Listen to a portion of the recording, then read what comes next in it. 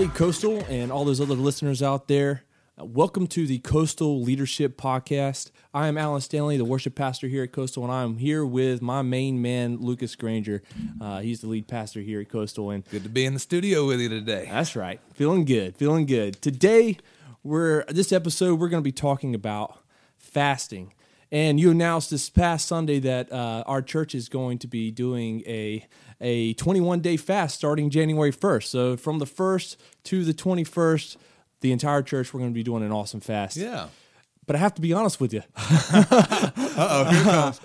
When you first told me about us doing this fast, I was like, oh, man. It's never been that easy for me to be able to do that.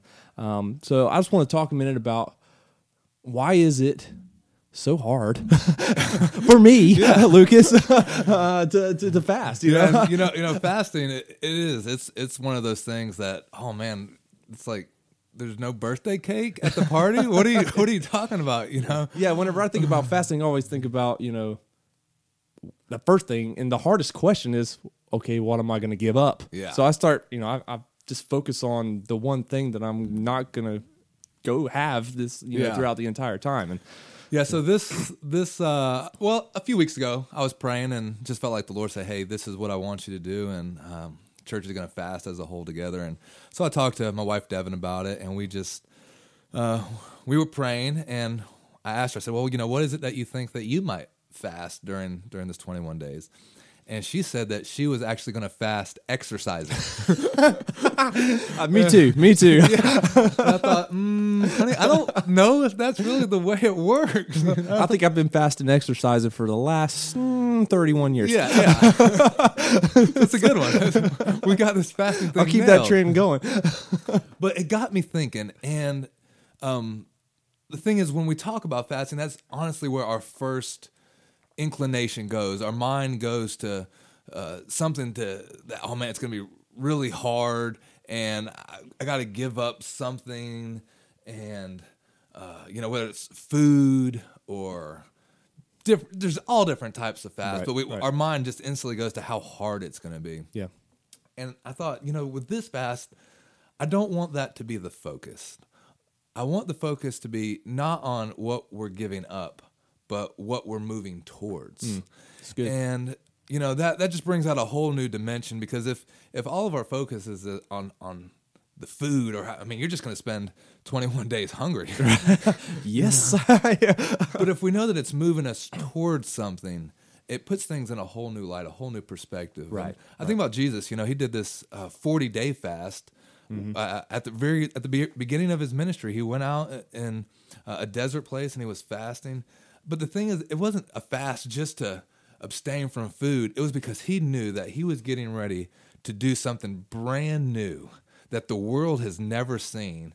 And he was getting ready to go public in his ministry. Right. And for that to happen, he needed to spend some time with God. He needed to pray and fast and really get focused on what was ahead for him, spending time with the Father. And I think there was just a key aspect to that of what it was moving towards, not just what he was giving up. Right. Yeah, I see that. It seems like it's Jesus used that as a stepping stone into his full-time ministry. It's pretty awesome. Yeah. There's this one particular scripture where Jesus has started the ministry and things are going well.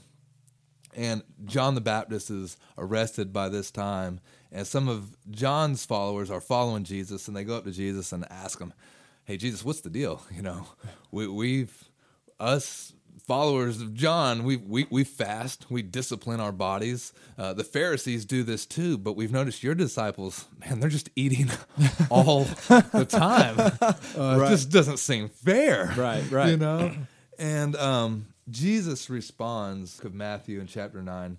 Jesus replies, "Do wedding guests mourn while celebrating with the groom? Of course not. But someday the groom will be taken away from them, and then they will fast. Besides, who would patch old clothing with new cloth? For the new patch would shrink and rip away from the old cloth, leaving an even bigger tear than before.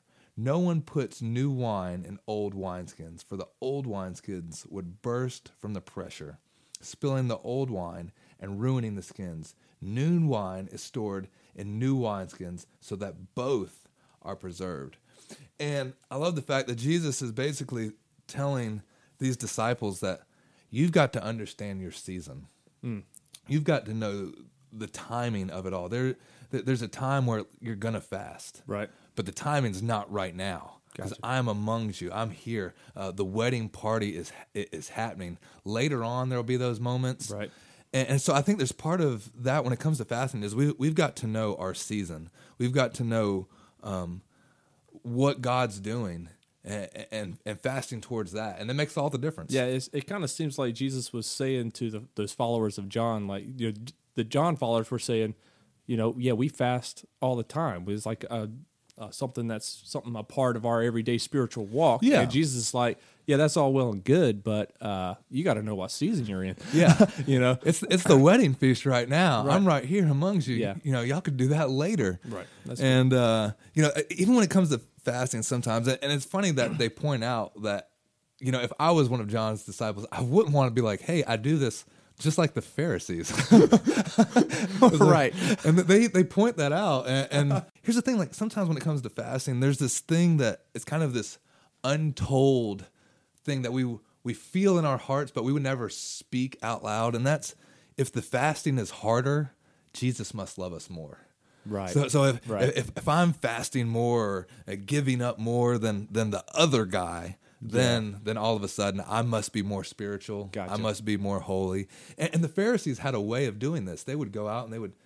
It was actually common practice for them to fast 2 times a week and go on these long fasts. And they would make their face look all sad and down. And they'd stand in the marketplace and people would say, "Oh, look at him! You know, he's fasting. So he must be like super holy." And it's all about them. It's all about them. That's what And it's all- Jesus yep. would say, do not be like this guy. Gotcha. But what's amazing is John the Baptist, you know, believers they follow John, they're following Jesus now, and now they're pointing out this struggle that they're having in their heart of saying, but God, hold on, wait a minute. We're talking about disciplining our body and doing these things for the Lord. This is good stuff. And Jesus is like, yeah, but you're kind of missing the point, because sometimes we got to ask ourselves, are we really trying to prove our own spirituality? Are we trying to prove that we're better followers of Christ because we could do something a little bit harder, or we could give up something that's a little bit more? And I think Jesus is just not really happy with that type of fast. Right. He actually says that in Isaiah too. Yeah, yeah. I hear you. Yeah, I can see that because, I mean, even, you know, I think about someone who's doing a Daniel fast who's just eating vegetables, you know, for 21 days. You know, I think, oh, man, they're, you know, just the way I am, I think, oh, man, they're giving up so much. Yeah, you know? yeah. And then I think about the person They're who's... they're spiritual rock star. Yeah, they're spiritual rock star. And then I think about the person who, they're giving up social media. And I'm like, okay, you know, in my mind, you know, Yeah. and then I think, man, that doesn't compare. We would never say that out loud. Yeah. But yeah, it's definitely there. It's in the back of our mind. We're thinking that and Jesus has to come in. It's like, no, I have to be the center of this thing. Right. It can't be about you. Yeah. So for our church, the purpose of this fast, like you were saying, is not about what we're giving up. It's about what we're moving towards, right? Yeah. We're moving towards something. So Yeah. You know, there's this myth that everything has to be done in balance. And balance, I have found, is often an illusion. Because you can't stay balanced for too long. What's better is learning how to, like the song says, rock steady. You know, learning how to know your season is better, because just as Jesus pointed out here, there's seasons for fasting and even intense fasting, and there's seasons where there's intense celebrations and partying and feasting, and knowing those times, and instead of trying to find the balance. A better thing to do is what Hebrews says is finding this anchor for our souls. And the cool thing about an anchor, and we've talked a little bit about this before, is anchor is purposely a little bit loose. Right. You know, for whenever the wind and the waves are knocking against the boat, there's just enough slack in that line to move the boat, you know, a little bit to the left, a little bit to the right. But the anchor has a way of pulling it back into Right. center. Yeah. And I think that's just such a wonderful way of looking at prayer and fasting and feasting and celebrating, of just knowing the times, knowing the seasons, Right. and being disciplined in that. So for us right now in this season that we're in at a church, is we really just feel like God's saying that 2018 is going to be a great harvest season, that the fields are ready. God's just sending some workers out into the fields, and we want to be ready. And so Right. that's why we're taking these first 3 weeks of the year to really just focus, to get along with God, of saying, all right, God, we know we're getting ready to get busy in a harvest season, but we want to spend some time with you, make sure that we are on the right track, we are on the right path, and we're following what you're doing. We talked a few weeks ago about that scripture where it says there's this turning point for Abraham. It says, and when Abraham entered into what God was already doing for him, that was the turning point. And so these first 3 weeks are about that, about making sure that we're really online and focused with what God is already doing. That's awesome. That's awesome. Yeah. Yeah. So, so we look at people who are, in our church that are going to be fasting, instead of focusing on how hard it is, we're going to be focusing on what we're moving towards. Yeah. And knowing and looking at it in a sense of knowing what season that we are in our life, and to be able to pick something, that we're going to fast towards, what God's going to do in our life through this fast. Yeah. So that's good. So We actually had this a lady come in the other day, and she was talking about it, and she was excited about the fast. And Yeah. you're on the right path when people are excited about it. And she just began to tell me about her fast. And one of the things that she was going to do is she was actually going to fast for her son. She was telling me about her son has just been in a place where he's just really stuck in a stuck spot, and that she was going to take this time to really encourage him. That listen, there's dreams and destinies inside of him that she's going to encourage and call out and stir up, Right, and, right. and just spend this time of really praying and asking God that he would get unstuck in his life. And I just thought that was so amazing, because the focus for her wasn't on what she was going to give up, Right. but what was going to come out from this, of saying, listen, at the end of this 3 weeks, I'm praying that God's going to move in the life of my Right. son. So it's not so much of, oh, dread, I've got to give up this one thing that I Yeah. love so much. It's more of the excitement, of what God's going to do God's in your life. doing. Yeah. Yeah. So that's awesome. So that's a whole different look than what I think a lot of people, even myself, Yeah. take towards fasting. It takes it from this kind of idea of the stale drudgery, spiritual obligation, to this kind of life-giving, energizing relationship with God. Right. And that's what it is, and that's what it was intended to be. Right. And it's a hopefully for some of us, it's Right. a brand new way of looking at it. Right, yeah, it kind of attaches an expectation, for God to show up and do something in our life. Like, okay, we're doing this, but we're doing it because God's going to do this. Yeah. At the end of He's going us to bring being- us out, and every time he does it, it's always going to take steps of faith. It's Right. going to take us, God speaking to us, and us saying, "Okay, God, I'm gonna move where you move." Yeah. And it reminded me, I was actually going to ask you about this time. There was this moment, not maybe a year or two ago, where you were getting ready to get out of the Navy, Right. and you had all these plans. I think you had a job lined up. You had everything kind of in your court of what life was going to look like for the next 30 years. Right. And then I just give you this call right. Yep. one night. I remember this call. And I say, Alan, I want you to pray about and think about coming and joining the church and getting paid a lot less and working a lot more, and giving your life to this cause. Mm-hmm. And just talk for a few minutes about what it was like after that phone call, of just you and your wife talking about this new venture. Right. Yeah. Well, I have to start really in the middle of the conversation is where it really started happening. Once you've laid it out there for me, there was already something in me that it kind of spoke to me like, okay, yeah, but I was a little nervous about it because in my mind, that was I had a plan. I already had my plan set up. Okay, I'm going to be a land surveyor. I'm going to go to school. I'm going to get my license. I'm going to do this job, which is, in my mind, safe because I got a family. I got a wife. I got some kids. I got bills. I got to make the payment. I got mouths to feed. I got bills to pay.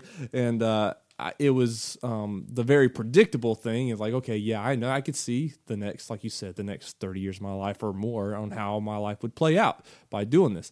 But then you threw this in my lap, and then I started thinking about that, and me and my wife talked about it, and we're praying about it, and it was the unsure thing. It was the unknown. I don't know what it's going to look like 10, 15, 20, 30 years from now. I have no idea what's going to happen in our life, where we're going to be, what things are going to look like. But in all that, there was something in me that kept coming up to me, and in my conversation with my wife, and as I was praying, that something in me kept saying, if I don't do it though, 30 years from now, I'm going to be looking back on, well, what would my life look like if I would have said, yeah. Like where would I be in my life, if I would have been like, yeah, I'm going to do it. And then the thought of that and not taking that step was scarier to me than actually doing the job, actually going out there and doing it. It was scarier than me going and having the predictable life. There's the something, quote playing it safe. There was something in me that was like, if I don't do it, I'm going to regret it. I'll regret not making this decision. So that was kind of, it's funny. You said something that just really caught my attention. And, when I was laying it out for you and giving you this opportunity, you said it really just kind of stirred up something that was already inside of you. Yeah. And I think even with this idea, we've been talking about prayer and fasting. Sometimes when we go into prayer and fasting, we're looking for this big revelation from God, like God's gonna speak, and this is absolutely brand new, right. But sometimes it's more confirmation.